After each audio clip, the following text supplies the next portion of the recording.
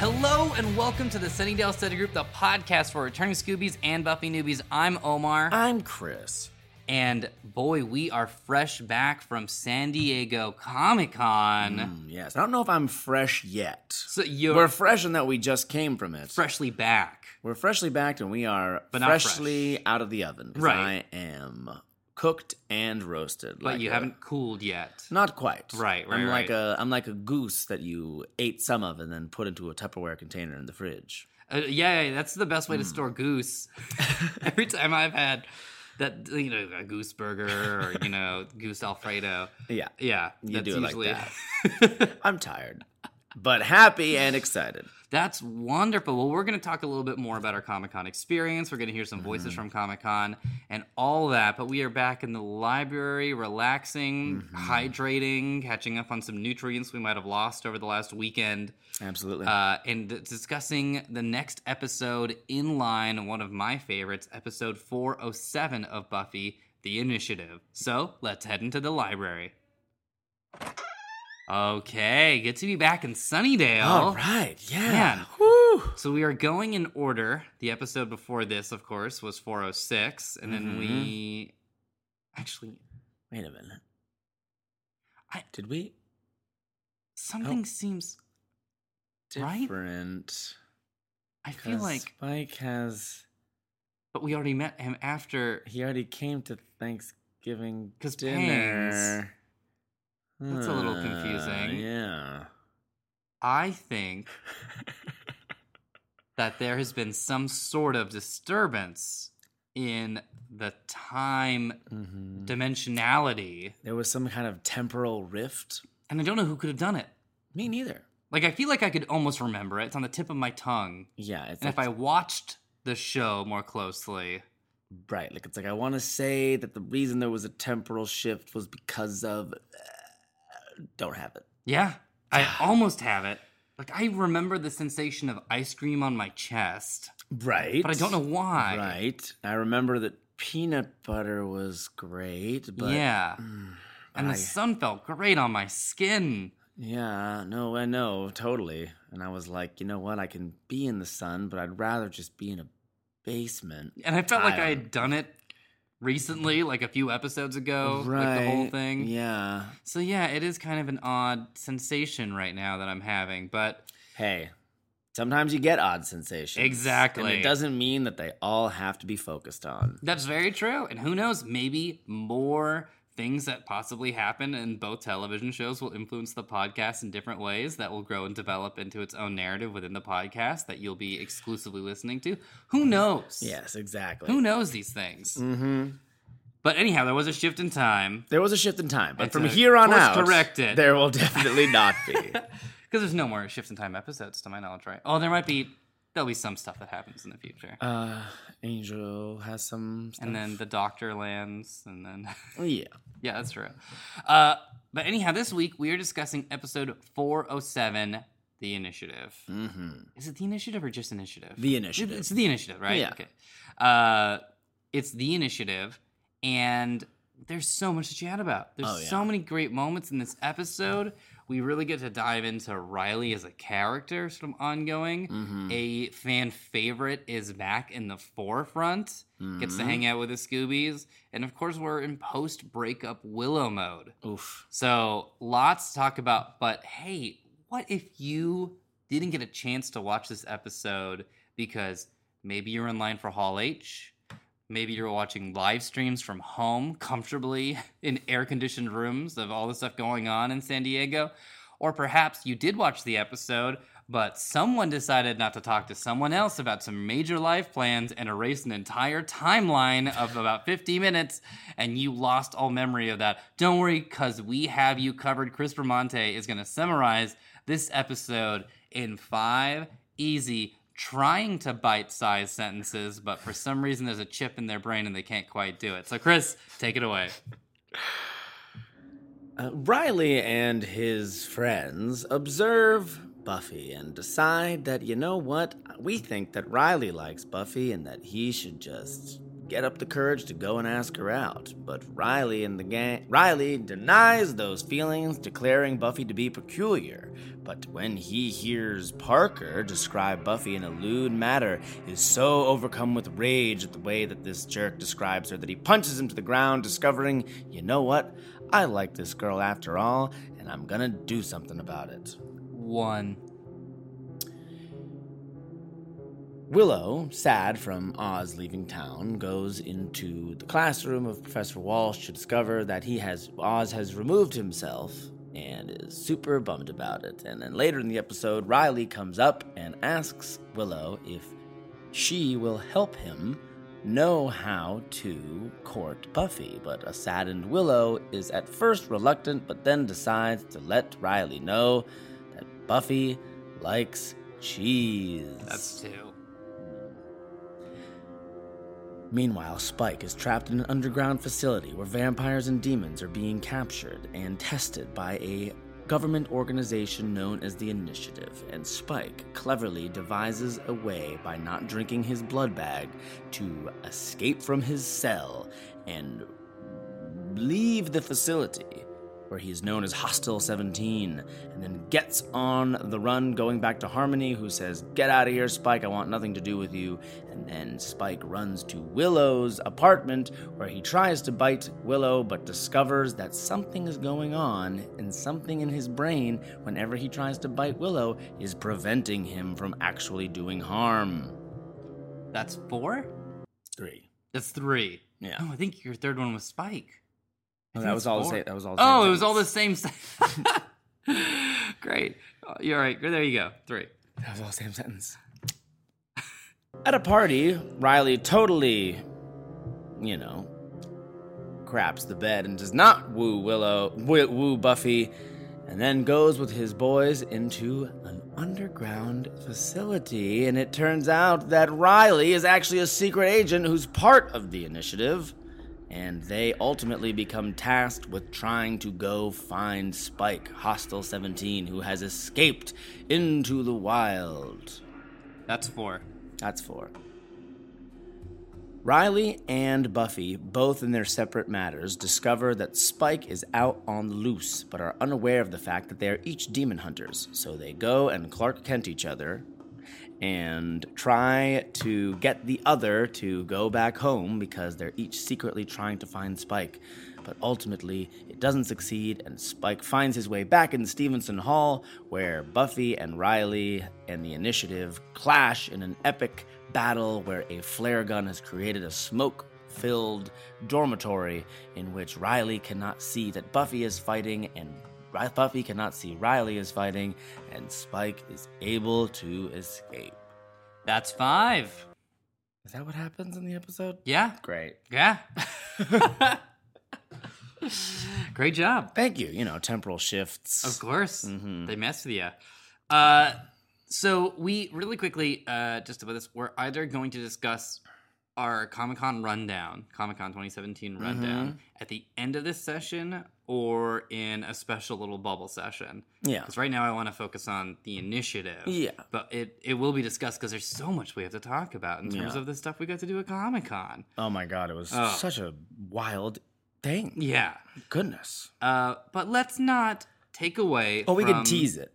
We can tease it. The tease it is that Omar and I co-hosted with Claire Kramer, a.k.a. Glory, the Swag by Fox official Buffy 20th anniversary party, and led a crowd of Scoobies who were beautifully cosplayed and dressed in a sing-along of certain songs and got to give out prizes and sing Happy 20th Anniversary to Buffy, and we staked a cake with Glory. It was insane. Oh, God, the staking of the cake. We held a cake that Glory staked. Anyway, we'll get deeper into that soon, but I just wanted everybody to know. Yeah. It's like, I bet they waded in some lines and saw some things and maybe got some prints. It's like, no. The future is fun, friends. Absolutely. The future is fun. Cool, yes, but the Buffy episode. Yeah. But let's, Incredibly important episode. Almost, I wonder if there's a way, it's almost like so you've got your premieres. Mm-hmm.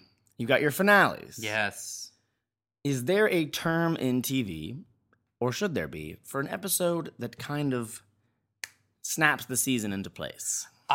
As you were starting to form this question out loud, the term Ides popped in my head. And I know that's the 15th. That's the middle, right? The Ides of March is the March 15th. Right. Beware of them. Yeah. I feel like you could have also just been really straightforward. It just been like, you're going to get stabbed on the 15th.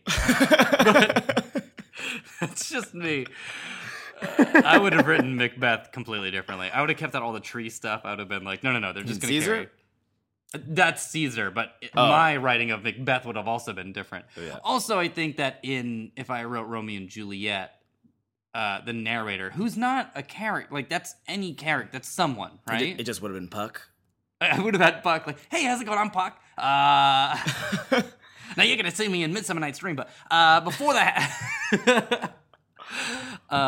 but yeah, my Romeo and Juliet would have had the narrator or announcer who comes out in the beginning, who I always thought was Friar, but it's not, just comes out and goes like, these two kids, they have both killed each other. This will take about 2 hours. But yes, there should be a term for, like, whenever I'm, on all the shows that I've worked on that everyone has seen, whenever I'm like plotting out like a season of something, just to, whether it's like a web series or like a perspective series, that'd be really cool to like pitch to like a network or something like that. My thing is, every 3 episodes there's a huge twist. Every episode has like moves the story along and everything, but yeah, every 3 episodes has to have a game-changing twist that changes the story. I feel like Riverdale does a great job at it, where you go, episode 1, episode 2, episode 3 is going, cool, episode 3 ends, you find out that someone's parent is actually someone else's parent or something like that. And you're like, what? Episode 4, episode 5, episode 6, they find like another body or whatever. And you're like, what is going on? So yeah. But I don't know what that term could be. Yeah, because in this, it's like, especially with season 4, because the show is essentially really needing to create itself again. Absolutely. Finally, that has happened. And I don't know if in this particular season 4 reviews that we've been doing, if we've actually declared that has happened a few times, but it's happened again. Because, we were talking about recently, do we know who the big bad is yet? Right. And we didn't, and I think that now we do. And there's someone who kind of comes to embody what's bad about the initiative, but ultimately I would declare who's the big bad of season 4? It's the initiative. That sweeping shot of them going down the stairs Yes. and you seeing this hidden secret layer, is so wonderfully ominous. Yeah, it's the initiative as an organization that has many moving parts is ultimately something that is it spoilerific to say that it's ominous? I don't think it's a I spoiler. think it's clearly a dark force. Well, while Spike is a villain, love Spike. Yeah. They've trapped Spike. They're drugging blood. And also, this is a magic show. Yeah. Like, this is a show all about, like, magical forces and sort of all that. And these guys seem to be strictly not magic. Like, this isn't the sort of magic where you see the old Dusty Giles books, right? Right. So I think it's so safe to say this is clearly visually an antagonistic force for the show that we've been watching. Right. And I personally think they do such a good job of that so quickly. Yeah. So quickly. It's not like... Yeah, they're doing experiments on... It's like, yes, demons we don't like, but also... When you've got demons strapped to gurneys and you're cutting into their brains, your instinct isn't, the good guys. Yeah, no, that's not my instinct. No. And, early clues into Joss Whedon's perspective on the government. Right. Yeah. You know what? And I think that, as we know now by the end of this episode, the initiative exists. It's the government division that is researching demons. So they know about demons. They're doing things about it. They're curious. They consider them to just be kind of wild animals. And so what I think is interesting about this is that in season 1, we have a glimpse of the initiative. Or so it has been theorized now. at the end of Out of Sight, Out of Mind, Uh-huh. Marcy is approached by these two agents. Oh, yeah. And it's been unofficially declared, mostly by fans, and then, Dusted mentions it and everything, that we believe was the Initiative. I didn't make that connection. Because I think it didn't exist at the time, but there's no reason that it shouldn't be. I just thought it was like, I don't know, like a chair branch of the government. Yeah, It just exactly. had a lot of chairs. It was just They a chair needed to fill with government. invisible people. Mm-hmm. Yeah, they've got so many chairs. What are you going to do? Not have people sit in them? That's not a derogatory term, is it? Invisible people? You tell me. I'm not. Okay, well, I'm not going to say it Maybe we anymore, should. just in Yeah, case. you're right. Let's Move move on. Let's move on. So, great episode. Really, actually awesome episode. Doug Petrie wrote it. Fantastic return of Spike. Spike is in the credits. Yes. So when it initially aired, Spike wasn't in the credits, and Really? Oz was in the credits the first time it aired, because I think they just didn't fix it yet. Oh, that sounds about right. Yeah. But Spike is in the show, so if you were curious if Spike is sticking around or not, be curious no more. He's hanging out. He's around. Harmony still, of course, has wonderful unicorn posters on her walls. Yes. What I like about Harmony is she's still pretty Harmony. Yes. And when I say pretty, I mean she's quite like. Yeah. Yeah. It's what's the it's I believe She's it's similar. Doppelgangland, Yeah. where Angel says actually your vampire version is very close to yourself, Right. which we'll learn a little bit more of soon to come in the season. Mm-hmm. But what I love is that Harmony, that just means Harmony is consistent. Yes. Like, she was a little shyer when we met her, I would say. Like, she's kind of in Cordelia's shadow. Yeah. And now that she's a vampire, she's come a little bit more into her own. And she's distinctly trying. Harmony. Yeah. It's not like suddenly she's, this sort of goth spirit that's just, suddenly one of the quiet ones or lonely ones or Right. likes to spend time. No, she's Harmony. Yeah. And I like that she just throws Spike out. That's so great. She's like, get out of here. What Can a I great have move. someone to eat? yeah. And then the Spike Willow scene is perhaps one of the most classic scenes of season 4. I think so. It's so horrifying and creepy Yeah. before we cut away. And then it cuts back. Yeah. And it's like, okay, once you know Willow's no longer in danger, because I think that we've become accustomed to feeling the fun of Spike. Yeah.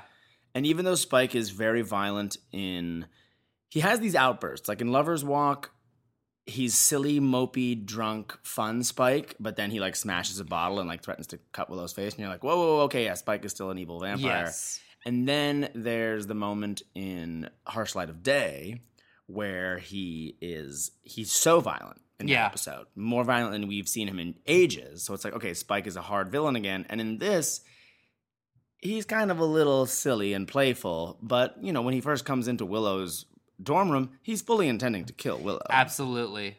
Which is terrifying. Yeah, because he thought that Buffy had the initiative. He was Yeah. like, the Slayer's upgraded. Yeah. Yeah.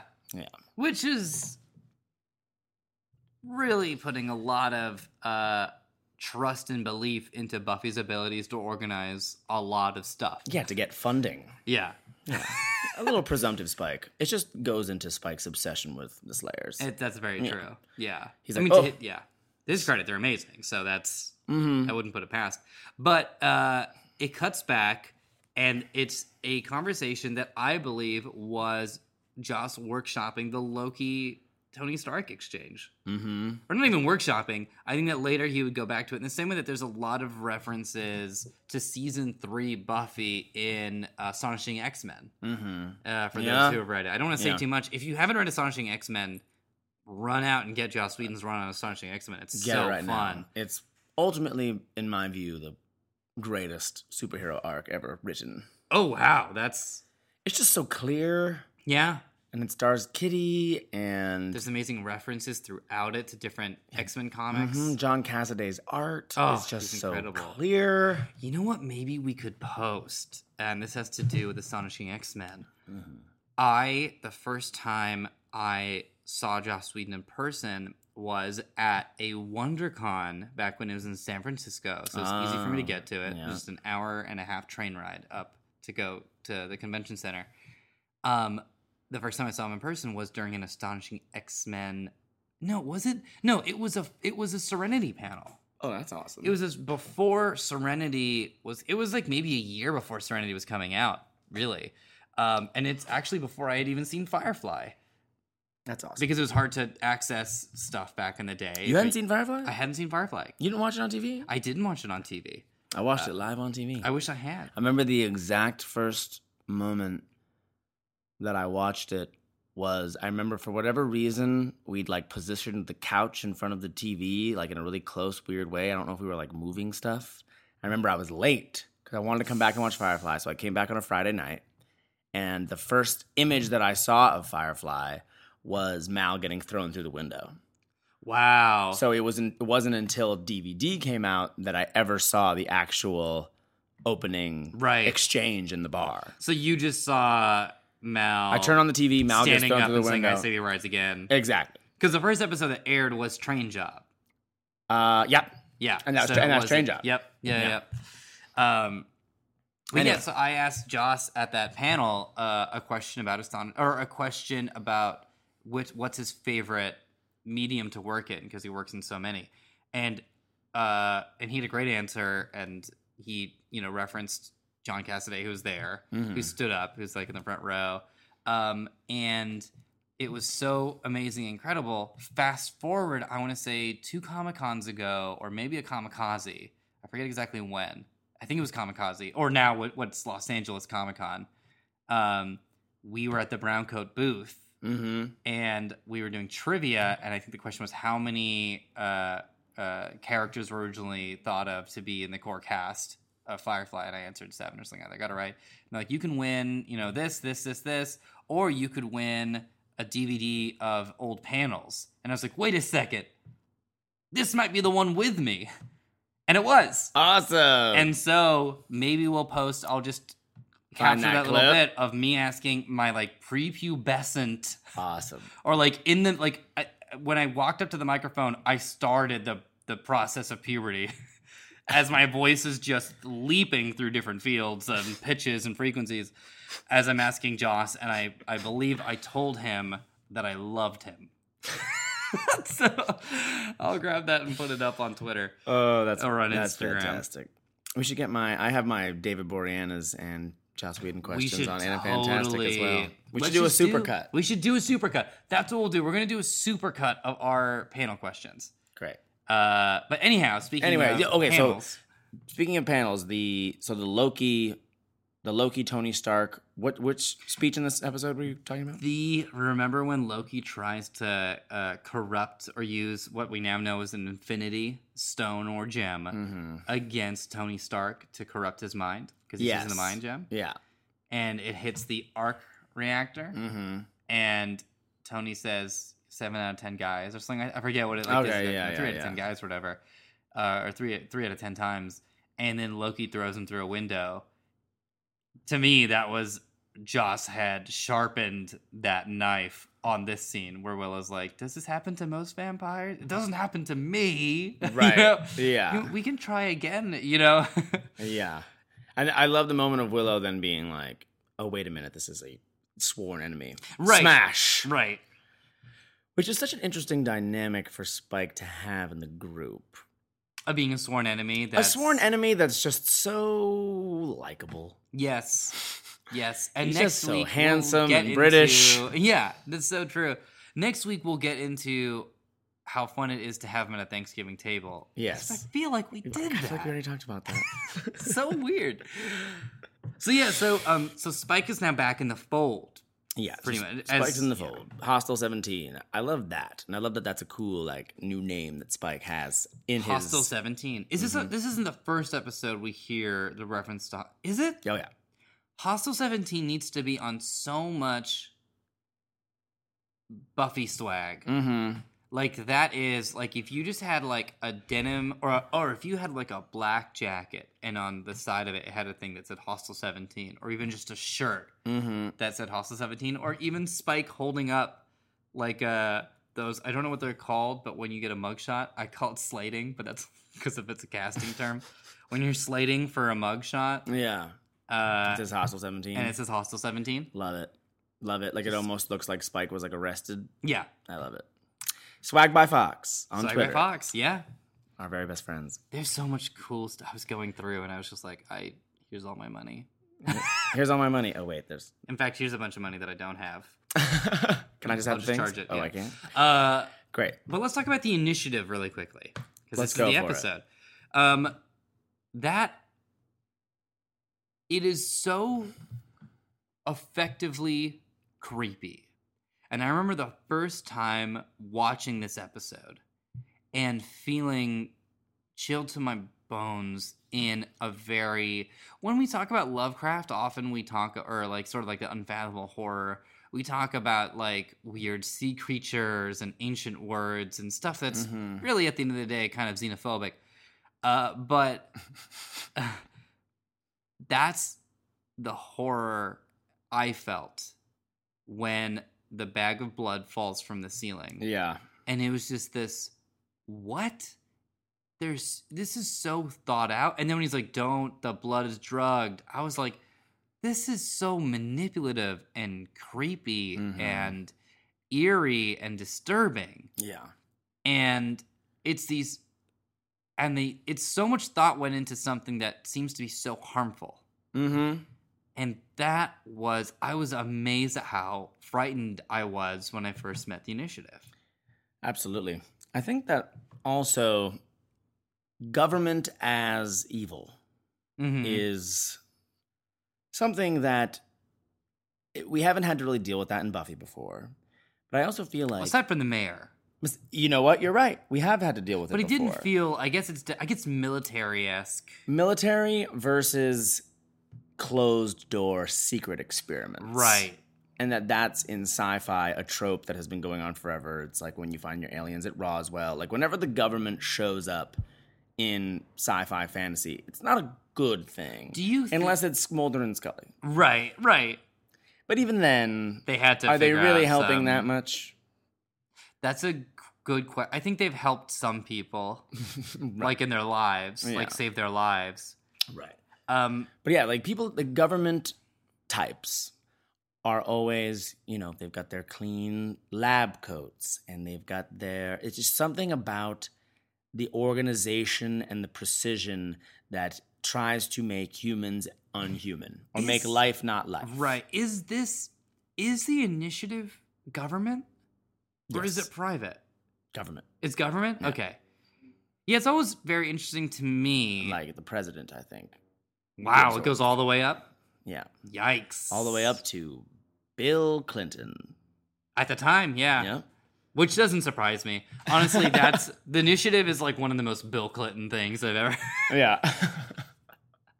Like Riley is like an extension of like the Bill Clinton administration. That's perfect. It's just like, what a nice guy. I mean, yeah, he works for a group that cuts open demons and tortures them. But there's some good. It's like, yeah, we shouldn't have dropped so many bombs.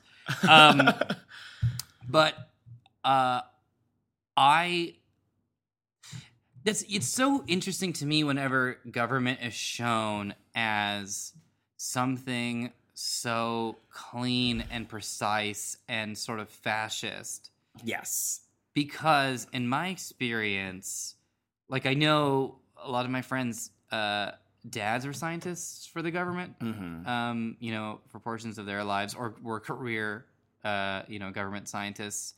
And just hearing how they had to work through stuff and also knowing my time in like leadership, whether it was like in local government stuff when I was, back home or even just in like school stuff, I'm always amazed every time government is portrayed as very organized and clean and straightforward. Because my experience, it's usually very VP. you know? Okay, great. And so it's always like anytime I see like top of the line equipment or like clean lab coats and stuff, I'm just like, where did they get the funding for that? Right. Exactly. What program was slashed for that lab coat budget? Because usually I believe children's education. Yeah, right. Yeah. Yes. Possibly benefits for veterans? No. Yeah, that's Healthcare? Who wants it? Everyone. Who's getting it? Millions of people? That's the answer to both. Yeah, so it's very Yeah, it's so funny to me every time government is portrayed. But then it's really freaky because then I think it's sort of like this like Boeing arm of like it's not the answerable to the people government. Because I think anytime the government has to answer to the people usually ask, do I want to pay for this thing? The answer is usually no. So it's usually just like decades old computers or whatever and stuff like that. Whereas when you see something flashy and fancy and nice, you're like, wait, where's that money coming from? And that's what creeps me out. Totally. Yeah, and I think that Riley and Forrest and Graham, I mean, they truly are intending to keep the public safe. I think that there is a air from Walsh and the rest of the group that it's like, you know, the creature needs to be contained, but I feel like more so because they're still trying to contain it from public knowledge. They don't want to lose their asset. They want to have, I mean, because it's, let's talk about the chip. Let's talk about the chip. Why? Why put a chip into a vampire's head? That's a great question. Why not just kill it? They don't know who Spike is. They don't know how charming and fun he is. Yeah. They don't know that, you know, he's going to be making possibly funny wisecracks over Thanksgiving dinner. I mean, I don't know. I don't know if that's ever happened. I mean, the answer to your question, I believe, is control. Right? That's why would you... You don't want to kill demons. You want to control demons. Right. I think that's the thing. It's not an eradication, which is a whole different thing that is freaking we can talk about. Although that's sort of the job of the Slayer. So I guess we're kind of on that side already to begin with. Right. But it is control, right? The chip is control.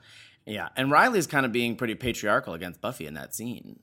Yes. He's like, young ladies shouldn't be out here by themselves at night. Yeah. And it's like, she can handle her own, Riley. Yeah. You let her do what she wants. Try my recipe chicken. Yeah. Try my recipe chicken. Try my recipe chicken. Riley, are you okay? Great. As never, you'll always see it. Try my recipe chicken. Put that on a t-shirt. It's called Swag by Fox. Yeah, so anyway, as you were saying, control. I think, it's control. The chip is control. What do you think they wanted to happen to him? Do you think that they wanted to do it so he couldn't attack them when they were doing further experiments on vampires? The fact that I don't have an answer for you is what I think is so freaky. Yeah. And if he's Hostile 17, does that mean he was the 17th one? Or that's just his designation? That's a great question. Because, I mean, is it kind of... That means that the initiative's a little new, as it would have to be, at least in Sunnydale, because we haven't seen them before, besides when they came and got Marcy, but they just came in for a second, and it's not even confirmed that was even them.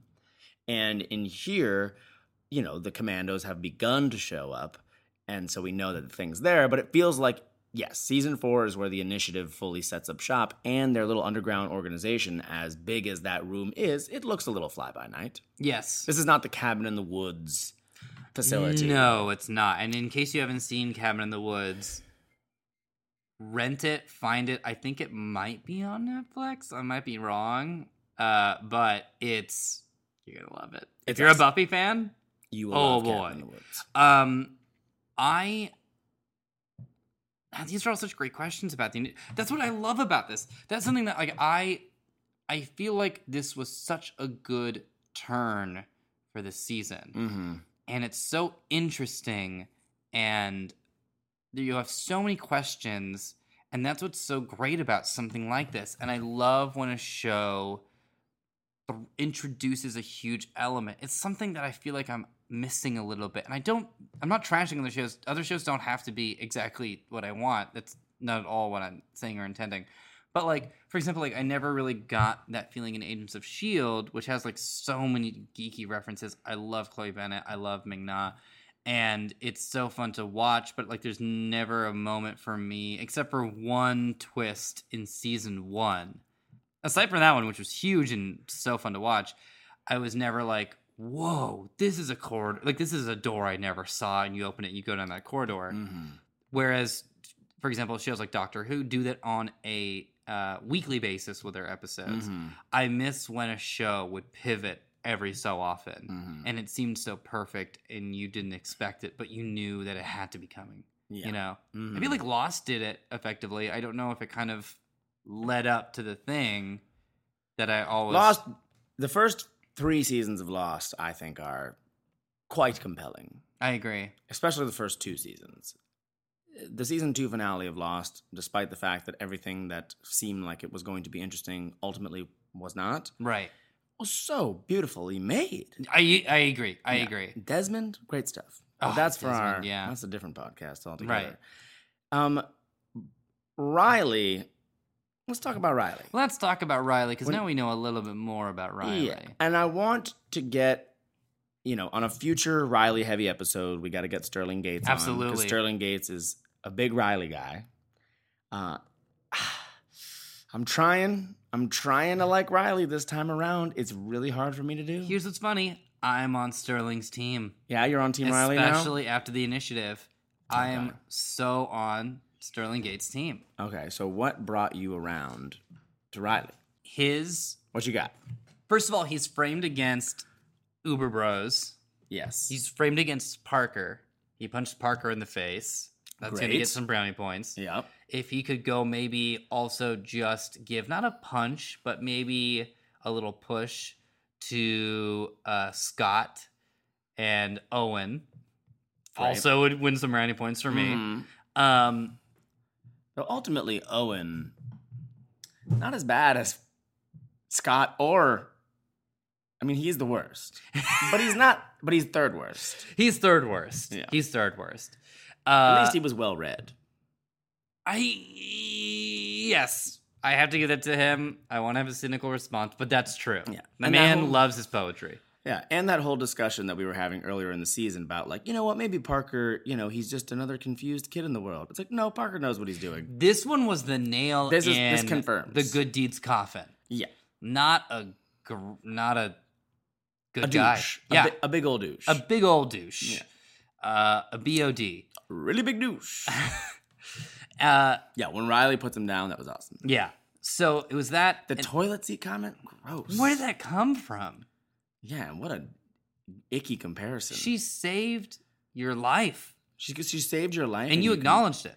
Yeah, and you compare her to something that you sit upon to release excrement. Something that I consciously forget about. I consciously forget about toilets once I leave. Oh, I can never A forget bathroom. about them. You can't- I'm so sorry. They haunt me all day. Toilet ghost. Him going to Willow was where I was like, I like this. Yeah. Because it's not something we've seen, and he is a peculiar person, but he's not. And I feel like this word is probably, if you go into the history of it, a horrible term, but I'm still going to use it. He's not so much a goober. Yeah. That I feel like a lot of Buffy's courting, aspiring, calling gentlemen, I feel like a lot of them were super not awesome. Yeah. Whereas Riley's handsome, he's very smart, he's involved in Buffy's world, Mm-hmm. and he's going to her friend for advice. Mm-hmm. It's kind of like, I'm willing to see how this plays out. Right. Because he's also I feel like he has respect for Buffy. Oh, for sure. He's And- taking kind of like a clinical approach. That is true. And there's something very Like, I'm not going to hit on her willy-nilly. Right. I'm going to try to win her affections through honest means. Right. And I think also Besides the fact that they're both keeping secrets. Yeah, yes, that's very true. Secrets that they should keep. It always, At least at this juncture. I agree. Yeah. Right, they don't know enough about each other. Yeah, he's a secret agent. This episode, that's crazy. This episode reveals. I mean, I think that I've seen the show so many times that I take it for granted. But yeah, this is the episode that reveals Riley is a secret government agent. Like Clark Kent from Smallville is Kind of super- Riley-ish. Yeah, Is yeah. that what you were going to say? Well, yeah, I was going to compare them both, where it's kind of crazy that there's like a twist, Mm-hmm. and that it's such a huge twist. So yeah, as of right now, and later on, I'll talk about sort of problems that pop up and everything. But as of right now, I like how he's approaching his blossoming dynamic with Buffy. Mm-hmm. And going through Willow and talking to her. And also, You know what it was? The moment where he was like, cut the music. Cut the music. Oh, and it was the song, and Yeah. she was like, boop, and he was like, yeah. And for those who can't see us, so everyone but Chris, I was doing his hand signal of like, hey, hand against the throat, cut it. And I think it's always cool when someone does a hand gesture to communicate something. I do as well. And yes, and I can confirm Omar is doing a hand gesture that's Thank you. like what Riley was doing. Because It was a dingoes eat my baby song. Exactly. And he was aware enough and in tune enough to be. And I thought that was just a nice little moment. You know what that was? And the cheese bit. Cheese bit's great. I mean, she didn't like cheese that much. No, I don't know. Has Buffy ever expressed an adoration for or of cheese? Maybe it's a residual from when Amy turned her into a mouse. You know what? You're right. You're right. That's absolutely what it has to be. That's absolutely what it has to be. So she now loves cheese. I would assume also running in vertical circles. Like 2001 Space Odyssey must be like one of her favorite movies. So yes, she's got many mouse-like qualities. When people describe someone as mousy, Or was she a rat? what's the difference between a mouse and a rat? I think it's like the difference between a bear and a much smaller bear. Okay. Yeah. Do you know what the difference between a dove and a pigeon is? One is full of disease, and one is full of hope. That is actually the answer. Biologically, there is no difference. But for us culturally, we associate doves with peace and harmony and purity, and we associate pigeons With pestilence. with pestilence, which is a relatively new concept, believe it or not. Mm-hmm. Pigeons actually used to be a huge delicacy, Okay.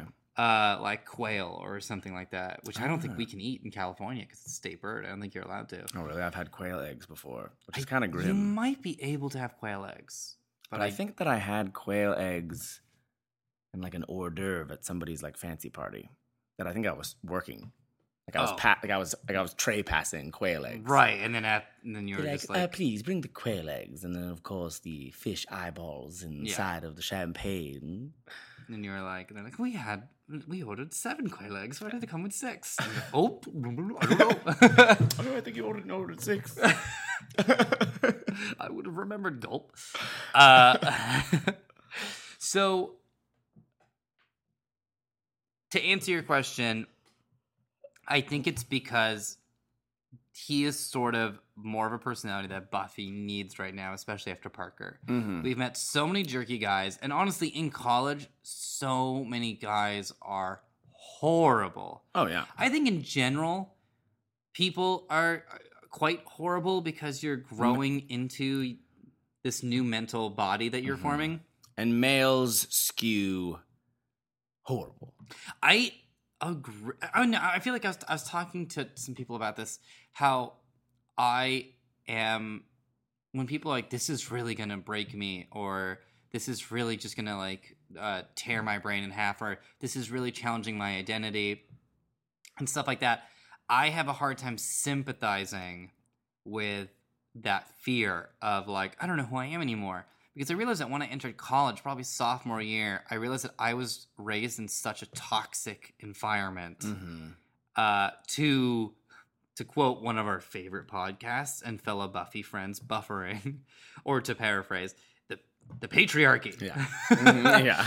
And I realized that I was just pickled in this toxic brine for so many years of my life, almost 2 decades, that I had to almost destroy so much of myself and declump and tear myself apart, and then rebuild with tools that I thought were more conducive to being and it's not even, oh, I want to be a good person so people like me. I didn't realize that I was in so much pain. Yeah. And it would just be a thing of like, I don't know how to talk to women, was like a thing I remember thinking freshman year. Yeah. And then sophomore year being like, why am I thinking this? Like, do I not know how to talk to people? That's a thing, and I can learn how to do that. But it was distinctly like, how do I talk? Like, I can talk to women who are friends, but if I want like to sleep with a girl, Like, I have to talk completely differently, and, like, I have to play all the games where, like, you're mean to them and, like, belittle them, so, like, they need you for affirmation and stuff. That was stuff I was, like, raised with in high school. And then once I got to, like, college, just at that age, when I was, like, when you're able to see, your brain is forming so you can see other people's feelings and reactions a little bit better, and I saw that stuff I was doing was hurting other people so much, I was like, this is insane. Like, this is terrible. So I think that Riley is a little bit more stable in that way. He's a little bit more mature. And that's something I like, especially after Parker. He's valued. Yes. And it's interesting because it's like, you've got Forrest in the beginning of this episode doing his whole little speech about he is women in a cafeteria. Right. Right, like that just really goes to show. That's the metaphor. It's like a buffet for him in every regard. Yeah, he's talking about it as if it's a buffet, and then there's the great Buffy breaking the ice cream moment. Yes. And Riley's more so, what's interesting is because it's like, you often encounter, I encounter it incredibly less now, like you were talking about, but back in the day as, young boys, whenever you'd be around people talking like that, because Riley, as valued of a man as he is, Forrest is not in completely awful territory, but he's not in great territory. No, he's not failed, but I would still give him a D. Yeah, he's still, yes, he's getting a D in terms of like the way he's going about this. Yeah, of having cool. And that he kind of like respects Parker in a way. Like Forrest is kind of like, ooh, we got to go talk to Parker. Yeah. I think he's been there before. As the Buffy guide on YouTube said, the fact that him and Parker are friends kind of tells you all you need to know. Right. Exactly. But Riley's not entirely shutting Forrest down. He's kind of just sort of trying to do his own thing and like kind of continue the conversation. But you can tell that it's like, but I think that's just your friends. Exactly. It's at a weird age where you don't. Do you know what I'm trying to say? Absolutely. Yeah.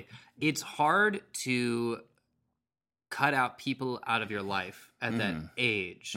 So it is an interesting thing, even though the actor playing Riley, Mark Blucas, who's like got he's like famous in a basketball career. What? I'm not surprised. I think he was, like, Was he in the Hornets? I don't think he was a pro player. Okay. I think he was a college ball guy. Okay. And I think that, and I probably should have looked this up, but I remember at Comic-Con, I brought up Buffy to someone, and maybe it was Dave's boyfriend, Tony, I can't remember. But he was like, oh, well, I haven't really watched Buffy, but I'm a huge fan of Mark Blucas. And I was like, the actor who played Riley like for a what? Lifetime film? Yeah. And it was like, well, no. He's like an incredibly successful basketball player. Amazing. Yeah. Amazing. Yeah. Anytime someone is also good at athletics, yeah, I'm very excited about that. It's like, yeah, this is like, by the way, did you know that Emma Caulfield is an award-winning shot putter? I'd be like, great.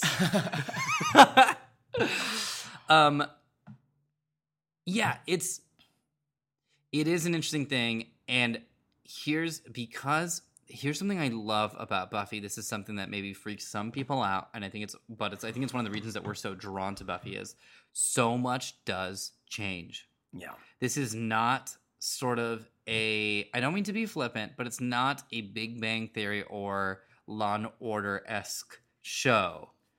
Things are going to change and shift. Dynamics are constantly swirling. Characters that we know and love are going to have their little quirks. Willow's always going to be a bit of a bookworm. Giles is always going to be a little dusty and Tweety. At the same time, Willow has some dark streaks, as we saw in Doppelgangland. And Giles is Ripper. And Xander's always going to be kind of wormy, selfish, and insecure. That's very true. Until there's going to be some very selfless moments. Yeah, I don't want to say... but because you can be selfish and selfless all in the same, because that's what people are. That's so true. Exactly. And that's the thing is, I think because the show allows it to have characters, not caricatures. Yeah. We are going to see... I think these are the seeds of tension between Riley and the people that are like his... Almost like... This plays out almost like fraternity brothership. Yeah. You know? Yeah.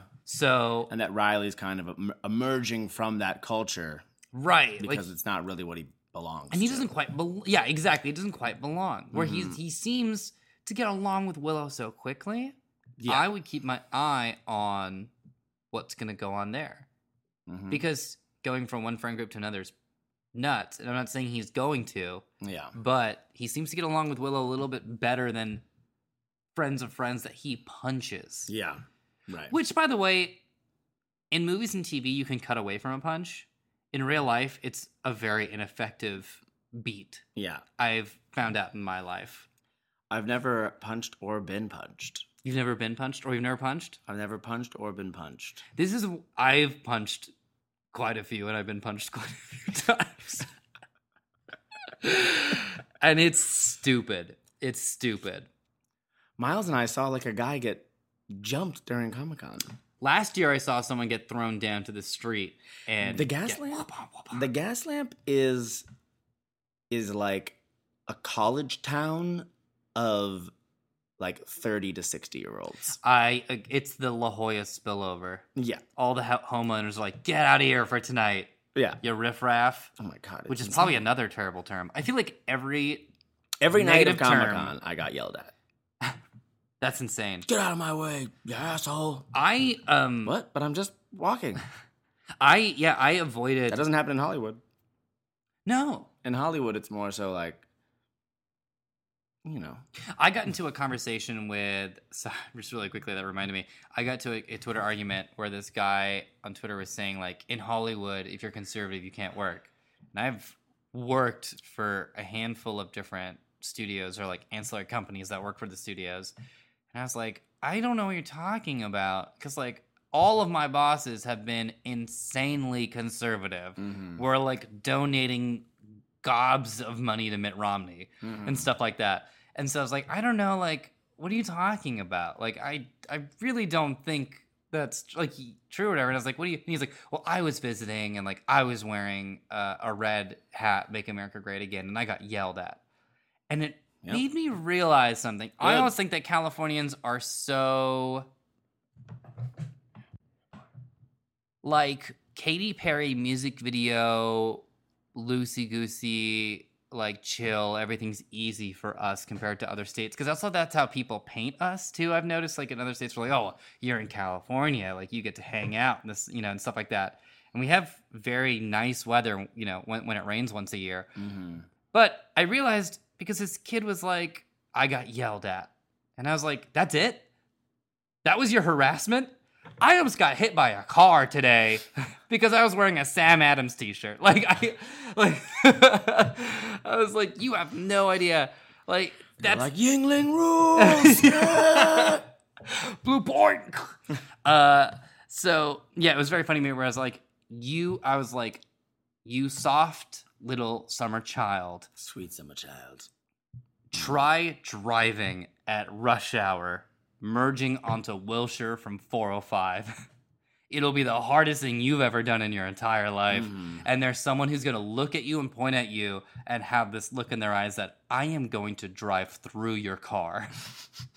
And that's an LA experience. It is. So people in New York were very bustly and straightforward, but very nice. Oh, yeah. Like, No hey, you're one walking in slow. my- You looking for the M train? It's over that way. You want to get off of Marcio, right? Yeah. Like, that was like that. Yeah. That's how it was. I mean, granted, that guy was from Boston. But whereas in But Los he moved Angeles, to New York. it was like you're like, hey, I'm so sorry. How do I get to, I don't know, how do I get to Burbank? And then, like, an LA response, someone might be nice and be like, all right, here's what you want to do. You want to do this. You want to do this. Or someone might be like, you don't know? And Right. just walk away. Yeah. Very So true. it's a tough town. LA's a much tougher town than people give her credit for. Yeah, no, it is. It just seems like it's not because it's so bright and you can't see anything. Yes. Does that make sense? Not Yeah. really. I mean, everything is blinded out because it is just, you're so baked by the end that you don't even want to talk about it. But let's do some closing thoughts before we either hop back into a Let's talk about our Comic-Con. Comic-Con experience. Let's talk about Comic-Con really quickly. Do you want to close thoughts on Initiative first? I think we've talked about it quite a bit. I think we have. I like it a lot. Great episode. Allison Hannigan, shining like the star she is in this episode. Everyone does a great job, but I really think that Allison Hannigan has such. This is like showing off Willow, sad Willow, funny Willow, the emotional spectrum Willow. So really, I just want to give a hats off to, or I want to polish my glasses to Allison Hannigan in this episode. Our glasses are clean. We are wearing no hats. Also, really quick shout out to Xander and Giles, who very quickly in the beginning acknowledged that they're not going to do anything in this episode. Two characters who are kind of struggling to find their identity this season still, but in a way that is accurate. And who would have... Yes. What do you do when you're not in college? Yeah. And everyone's... And Giles is like, I'm unemployed and my friends are all children. and then Xander, it's like, and I'm... working odd jobs and ice cream trucks and construction sites, or I might start a construction site job next week at Thanksgiving. And I really hope that there's insurance on there in case there's any incidents. And then the Xander's mom fruit punch moment. Fantastic. Yep. And you know what? I like that Giles likes raspberry fruit punch. Yeah. And she's like, do you want some fruit punch for you and your friend? It's like, ha ha ha. It's great. So yeah, all around, hats off to everyone. I think it's a great episode. It is a great episode. So yeah, now let's do a quick... that's our bell. And as much as I want to do an extracurricular, I don't want to, back end so much. I say let's just take a little extracurricular Breakfast Club discussion of San Diego Comic-Con to be our extracurricular. I'm in. Great. How was your Comic-Con? Really great. Really great. I was very pleased with it. That's fantastic. The main thing, of course, was that if you haven't noticed on our social media pages, Omar and I got in contact with a woman named Jenny, I believe Stiven is the way you say her last name. She's super cool. She does a lot of promotional stuff for Fox. So she does stuff for the Buffy properties and Stargate. She's super cool. She's a podcast. She's a listener of the podcast. She's a Scooby amongst us. She was at WhedonCon. She's friends with Marcia.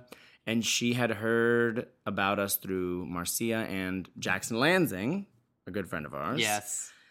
And so we got in contact, and she wanted Omar and I to help guide the night and host the night. So along with a man named Damien, a man named Bernie, who calls himself the Geek Gatsby, because he throws, parties for Stan Lee. And he is the Geek Gatsby. Sans all the dumb stuff and the pool scene. When Gatsby in the latest film, the Baz Luhrmann film, when he holds out the champagne glass? Yeah. That Gatsby, not the sad backstory. That, he's constantly holding out a champagne glass, being like, welcome, sport. Yeah, every time you turned comics? Over to Gatsby, he was holding up a thing. Yeah. So it was Geek Gatsby, a comedian named Damien, Claire Kramer. Yes. Gloria herself, and then me and Omar. Yes. And we were the different hosts for the night. It was a party at a place called Sidebar. The entire place was converted by Fox into the bronze. They had the dangling cage things. Amazing. They had Dark Horse comic coloring book pages. They had all of the images on the walls were replaced with large printed out framed images of the series. And there was all these giveaways. People were in line. They had amazing cosplay. It was about as much of a dream come true as you could imagine. Walking in, I knew that we had to do stuff, so I was like, get focused, get ready. And it was a moment where we walked in and we were just so sandblasted from the convention and then looking around, and it was just the bronze. Yeah. And it was a moment where I stood there and I was like, I get to be a part of this. Yeah. We get to mention the podcast to more people, which is always great. Yeah, we got to put our cards all over the place. Always love to get more study buddies. But mostly I was like, I'm at Comic-Con, which is always a huge deal for me. That's so insane. Still blows my mind. Mm-hmm. I can't explain to you guys how much of an unprofessional fanboy I am. Me too. We are so uncynical in that experience. Yeah. And then to just be like, I'm at a Buffy party. And there's a Spike and a Drusilla dancing intimately over there. this is a sad version of this, but I don't know if you guys have seen the movie The Aviator. There's the end scene where he has achieved so much and he turns and he sees himself as a young kid and his mom, and he's still sort of there in his mind. I have that, but instead of a sad child and like hearkening back to that, to me, it's me laying in bed with a tiny DVD player watching Buffy that I got from the library because I didn't have money to buy them, or like we didn't have like, you know, Netflix and VOD and Hulu and all that stuff back in the day. I had VHS tapes that had just 2 episodes per tape. Right, yeah. And In fact, I found a Buffy episode. It's so funny. The first Buffy episode I ever watched was on Fox. Because Fox owns Buffy. Right. Yes. And so the reruns, they're either on FX or they're on Fox. Right. So I, at midnight on a Sunday night, that's what my college essay was about, I saw The Freshman, season 4, very first Buffy episode there it I ever is, saw. yeah.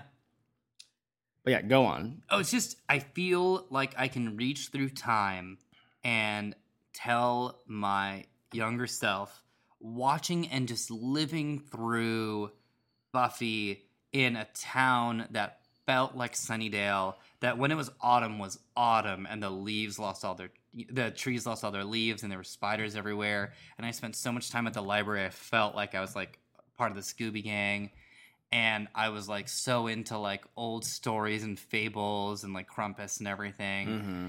And I feel like I did at some point reach through and go like, this is only going to get better. Because at that age, all I wanted to do was just hang out with people and talk about Buffy and geek out and read comics and talk about movies. And of course do other, and I don't want to just like live in like a fan, you know, third party material bubble. Like I wanted to make original content and do stuff and interact with people and learn about science and everything like that. Don't get me wrong.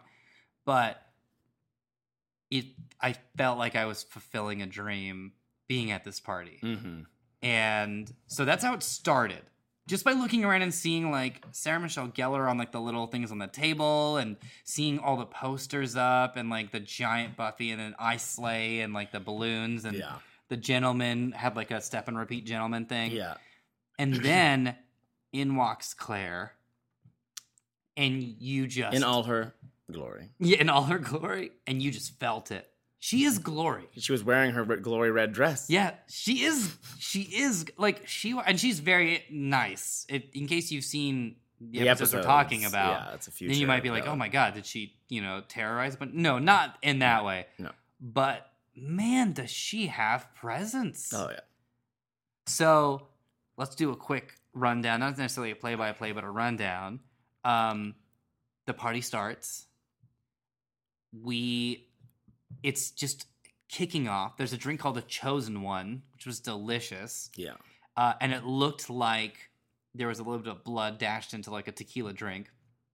Then we get to do our first bit, which was going to be a sketch. And the sketch that we chose to kick off the night with was from Once More with Feeling, an episode that's coming up in case you haven't seen it, a song between Xander and Anya. Mm-hmm.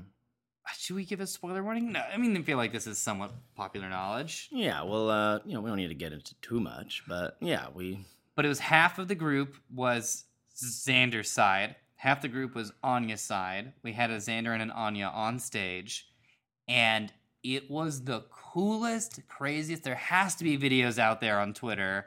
I know that Fox had a bunch on Facebook. Mm-hmm. Everyone is just singing, and then we got to do that over and over and over with different songs. Everyone knew that we didn't have lyrics. Everyone just knew it. Yeah, and it's like the Buffy sing-alongs that we do with Whedonopolis are awesome. And Yes. everyone's in their seat. This was the first time, because we were still working out with Jenny based on the feel of the evening, whether or not we wanted to just kick it off with a song and then do some scene reenactments. But what we discovered was that the place was more kind of conducive to the sing-along atmosphere Yes. because, to stop and do a scene and to pause and watch people read dialogue, it just didn't really seem like that was going to be something that would hold people's attention. Just because there was no like real elevated stage. Yes. It was more of just kind of like a platform. And so we decided to just do all songs from the musical, and it was amazing. It's like I felt like I was like in CBGBs Right. It was like almost floor level, us like surrounded by like a horde of people all just singing the lyrics. It was amazing. At one point, up to the platform stepped up the Anointed One himself. Oh my God, that was awesome. And Andrew Furchland. who is a class act. When they say yeah. don't meet your heroes, they apparently have him at Andrew. He is the coolest guy. Yeah, he was so cool. And so it was great where we got to introduce him a little bit. Yeah. And the crowd Went wild. Nuts. We were like, the night of St. Vigius is upon us because the Anointed One has risen. And I was just like, the cult of the Anointed One was there that night. Like, he was the master as far as I'm concerned. Yeah. The anointed returned. Freaking incredible. What if we ever get to bring Buffy back to TV? I'm thinking alternate dimensions aplenty. In one dimension, the Anointed One lives. I believe it. Well, also, we were talking about how he just escaped, right? That was our pitch Oh, up there. yeah. Was like, no, you didn't see it. We panned away, and there was some smoke, but Nope. The Anointed One climbed is, out. Yeah, the Anointed One is so powerful that he just... yeah, he bamfed. Yeah, we didn't Right? see his skin melt. No, he nightcrawlered out of it. He nightcrawlered out of there. That's a skill of the Anointed Ones. And Claire was taking pictures with everyone, Yeah. was just in the crowd. She just soaks up and releases so much Buffy energy and Buffy love. And then later in the night, because it was the anniversary, because we're slaying on 20, there was a cake made by a super fan that was insanely good looking. Mm-hmm. And then Claire staked it. Yeah. We sang the crowd in a happy birthday, but changed to happy anniversary. Yes. Where the exact way to say anniversary was never quite clear. No, there's several syllables one can stress. Yes. I think we lead into it. Yes. Yeah, and then Claire Kramer stakes a cake instead of cutting it. Insane. It was incredible. Getting to hang out with so many Scoobies and so many study buddies, so many people saying that this is all they've ever wanted. Mm-hmm. Getting to drink a drink called the Chosen One, getting to toss our stickers and our cards around. Mm-hmm. It was such a magical experience. Yeah, I loved seeing people with our sticker on their shirt. Oh, and that being was like, awesome. because we record in one of two kitchens. This is how this podcast happens. So the fact that anyone That sounds like a lost Charles Dickens novel. the one of two kitchens, the lead-colored sky flooded in through the window as he scrapes the bowl for crumbs. It is so. It just brings. I'm just overwhelmed anytime we get to chat with Buffy about Buffy stuff off mic. Yeah. In terms of greater convention stuff, we'll see if we can find more videos and stuff to share on our socials. Yeah, that work is still being done. A lot of it's done on hashtag Buffy Slays 20. We've put out like our initial few pictures. Yes. I will More to come. I will get on posting more. Like Marcia put up a thing. I'll put up a full album. Gatsby had some videos on his page. We're talking about trying to maybe do something for Halloween. That's not official yet, but I just wanted to start spreading that and it was, rumor. Yeah, before we move on from Buffy Slays 20, it's when people are like, is the fandom still alive? Is it big? Or is it just an Entertainment Weekly photo shoot that happened? No. Droves. A Sweet was there, in case you know, and was one with Feeling. Sweet and one of his little puppet accomplices. Oh, God. It's alive and blooming and growing, and people are doing so much. It's just absolutely the best. It lives. So, then on the convention floor itself, Chris and I got to hang out at the Hoopla booth. That was awesome. Which was so great. We got to... Hoopla, in case you don't know, in case you didn't see from several either tweets or posts or a video I got to put up on Two Broke Geeks, Hoopla is your library to your devices. It's a gorgeous user interface, and it's free. And I think what's maybe most interesting to you guys is you can read Buffy comics, both the old comics and the new Dark Horse comics. You can read. Those were Dark Horse as well. Oh, those were Dark Horse as well. Yeah. I was, sorry, Angel is the one that throws me off because that was IDW. IDW, yeah. You can read the old IDW Angel comics. Oh wow. Bill Willingham, I think, wrote some. Yeah. As well as the new Angel and Faith comics. Oh, love them. And now Angel has his own book. Now Angel has his own book. Willow and Spike also you can read, as well as I was told I mispronounced this term, but the Omnibus. Yeah, I think that's the right. Buffy Omnibus is also available for you to read on there. Lovely. And that's through your library account, so you can check out like a certain amount of titles, so you can read these comics to your phone, to your computer, to your tablets, whatever you have. And so go check out hoopladigital.com, and you can read these Buffy comics for free. There's a ton of comics, but let's just focus on the Buffy ones for now. Mm-hmm. So we were there kind of sporting that, promoting it. And then our friends at the Los Angeles Library were also there. Mm-hmm. We got to hang out with them and just talk about how much we love the library. Yeah. Which for us is it was so funny telling these librarians that we record in the library. Right. And they're like, oh, we're in the Central Library. And we're like, well, so are we. Yeah. And then I believe Peggy said she was going to give us a tour of the library. There's a very good chance that we're going to be able to record a special session in different portions of the Central Library. We might be finally allowed in legally. Mm-hmm. So we'll be doing that, which is very, very, very exciting. And then also the little cherry on top is we ran over to the brown coat booth after our Hoopla experience. Guess who we bump into? None other than Jane Espenson. Oh my God. I still have to put that picture up. Oh, Jane Espenson. It was amazing. We got to chat with her. She's lovely. In case you guys don't know or couldn't, in case you guessed that she is the loveliest of people, you're 100% right. You win. You're correct. You get a sticker. She is the absolute best. And we got a picture with her. She also took one of the library cards, which is so sweet of her, and then signed one and drew her picture into the library card. Just like Juliet Landau did. Yes. So now I can put those two together, and they'll be friends. We have such a growing collection. So anyhow, we got to see Jane, which is wonderful as always. Catch up with her a little bit. She was just hanging out there because she's just there for the folks. Mm-hmm. And of course, Brown Coat booth is wonderful as always and allowed us to put our cards down. Yeah. Which is very nice. Amazing. People don't need to be nice to us. But you know what? Being nice is fun. Being nice, you get so much out of it. Mm-hmm. There's this one advertisement, I think I mentioned it before, but I'll try to find it and put it up again, where it's like, what do you get out of helping people? You get a life full of emotions. Interesting. Right? Interesting. Instead of just being angry or whatever, you get a full life. That's what you get. A plethora. So yeah, overall, Comic-Con was awesome. What a wonderful Buffy-centric it really Comic-Con. was. And then another thing I'll mention was the music video. Yes, please. So me and Matt Acevedo and Abby Trott of Hyper RPG, we made a music video. We were tasked by Zach Eubank with making a video about Comic-Con. So we wanted to make a video about how it's awesome how big Comic-Con has gotten, but to not forget about the fact that it's supposed to be about the comics and the creators who created these properties that became these multi-million-dollar franchises.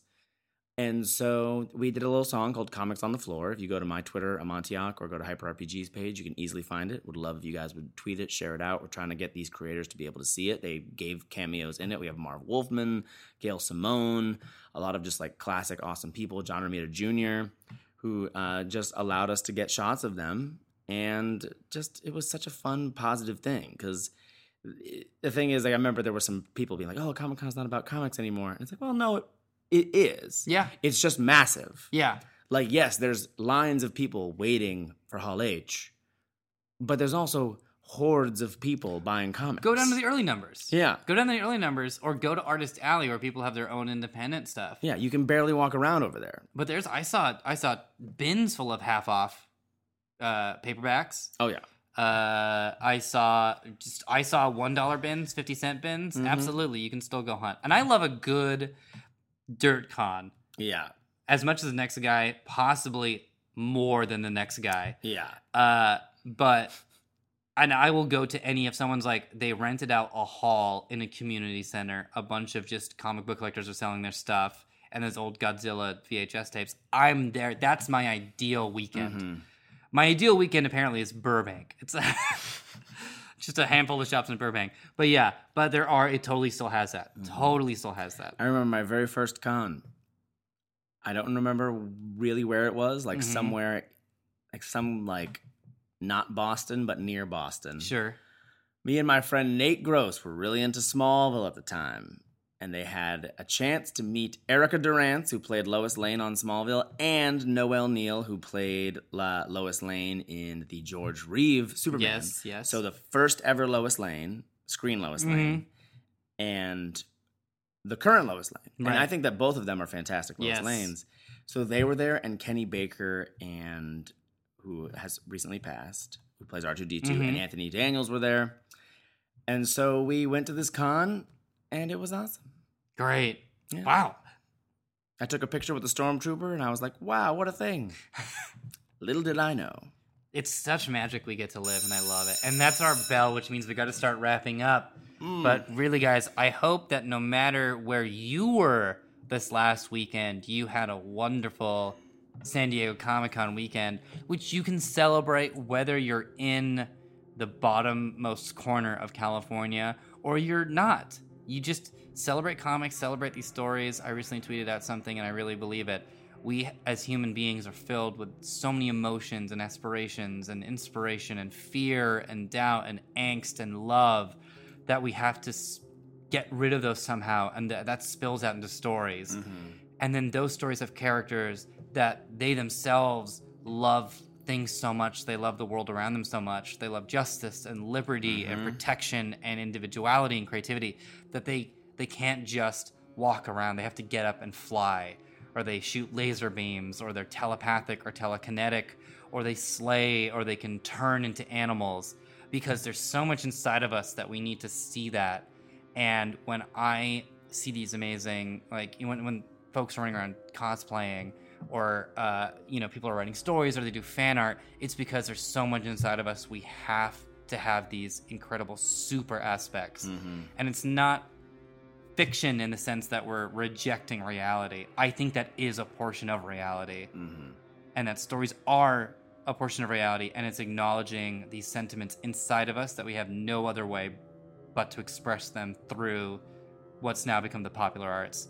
And if this is the popular arts, if Buffy the Vampire Slayer, who's going out and protecting people and exploring life and getting through it and surviving the hard days, if it's stuff like Superman and Wonder Woman and like all these characters, I'm happy for these to be the popular arts. Yeah, absolutely. So, Great. my little Awesome. Comic-Con spiel. Thank you. That was a great speech. All right, guys. Thank you for joining us for our discussion of episode 7 of season 4, The Initiative, where we're really getting to know Riley. That's pretty much the full wrap-up. And if you'd like to have a Thanksgiving dinner and then possibly go to Los Angeles, just check our feed. Just go on back. Yeah, just check the feed. Go on back. We'll go ahead and we'll break the narrative really quickly. We did those episodes already, so you can... We did those. Full disclosure. Oops. Yeah. Oops, we did those. And will be future oopses that are better integrated. Yeah. So we did them out of order. It's okay. Just go back and listen to them. Just scroll your thumb down just a little bit in the feed section on your app, and you'll be just fine. To rewrite the title of an REM song, everyone makes mistakes.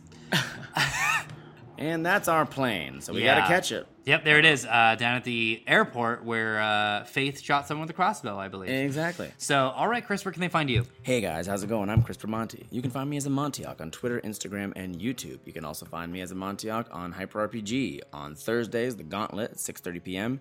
And Fridays now, new time for HyperQuest, which is at 3 p.m. You can find me with Robot Teammate, musical improv. We play for the Geek and Sundry Twitch stream on Gather Your Party every Friday at 9 p.m.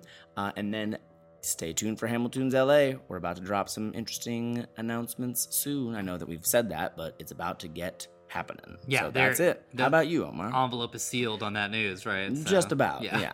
And then how about you, Omar? My name is Omar Najam. You can find me at Twitter at Omar Najam. You can also find me at youtube.com/twobrokegeeks. I'm currently running a ongoing festival called Nerdy Worms, where we are making movies together. It doesn't matter what kind of camera you have, doesn't matter what equipment you have.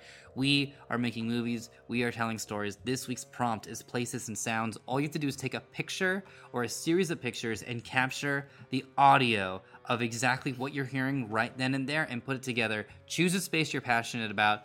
I am going to be putting up some pictures and sounds that I took in Boston while I was there. Their rules are no zooming, no futzing with the audio. It's just how you experience it and how you heard it is how you're going to share it. And together we are going to share our corners of the world with the world around us. And of course, you can find anything and everything Sunnydale Study Group related, including a bunch of San Diego Comic-Con catch-up at SSG Podcast on Twitter. Again, that's at SSG Podcast, as well as Sunnydale Study Group on Instagram and Sunnydale Study Group on Facebook. We've got a lot of stuff we're going to be putting up, and we are back on the podcast train, so we'll just be steaming ahead. And we're going to see what we can do to make our stickers and cards available to you in case you weren't able to find us at Comic-Con. So I don't want to promise anything too much right now. I don't want to give any details, but stick around. That is something we are figuring out, how to get you cards and stickers, because we want to do it. Yeah, absolutely. And you know what? If you're in the LA area, we'll drop some over at Meltdown. Hey, that's a great idea. In fact, maybe right after this, because I gotta go pick up some Saga. Oh, fantastic. Yeah. So we'll be back over the next couple of weeks with Buffy Something Blue and Angel Hero. Yes. The next one's on the docket, so just keep your eyes peeled. Yes, keep your eyes peeled. All right, guys, that's all for us on the discussion of episode 7 of season 4. We'll be back next week with even more fun Angel and Buffy stuff. And until then, pack up your bags, pack up your books. See you next week.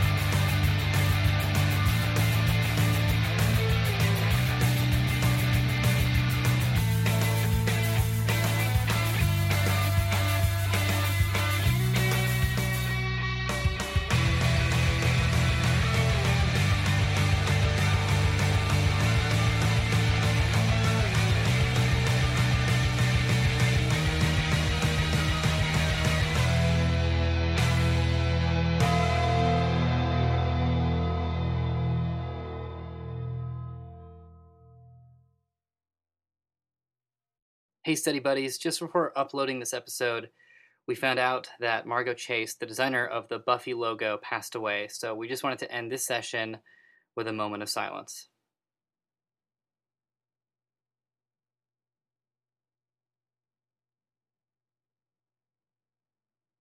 All right, we'll see you next week.